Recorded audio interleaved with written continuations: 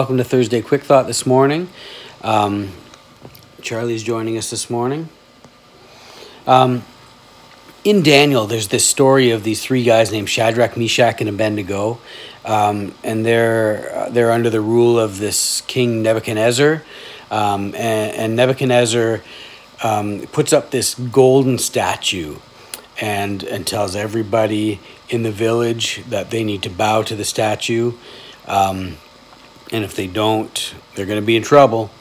And these three guys, they serve the God of Abraham, Isaac, and Jacob. They serve the living God, and they're faithful to him. And they say, you know what, we cannot bow to this statue. Nebuchadnezzar's not happy with this. He gives them another chance. They still say, you know what, we can't do it. We can't bow to this statue in good conscience and still feel good about ourselves because we don't serve this statue. The statue's man-made. Something man-made can't be God. We serve the real God. Nebuchadnezzar is very unhappy. The punishment for not bowing is to get thrown into a fiery furnace. And as they're being brought over, they're going to be thrown in. They give kind of this quick speech where they say, you know what? Do with us what you have to. Our God is able to save us from this furnace. And then they say, but even if he doesn't, we're still not going to bow to this statue. They are able to say, you know, even if God doesn't save us, we're still going to be faithful to him. And they're able to say that because they can look back on their life, and we see it earlier in Daniel where God has shown up and God has been faithful to them, and they can see that God is there.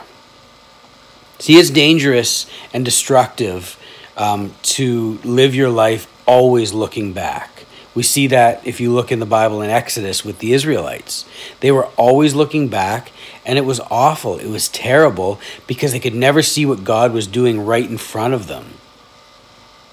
But there are times in our lives when the presence of God is,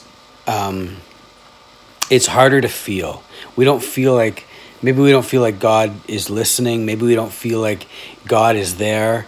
And it is important in those times, in those fiery furnace times where, you know what, even if God doesn't do what I want him to do, it's important to look back and say, listen, he's been faithful,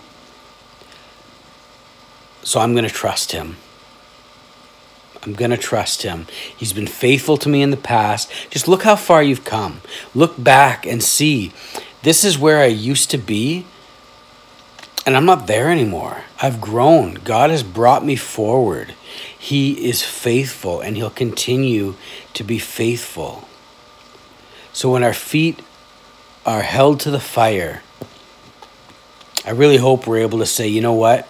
I want God to do this for me, but even if he doesn't, I'm going to trust him. He's been faithful. He'll be faithful. Thank you for joining me this morning.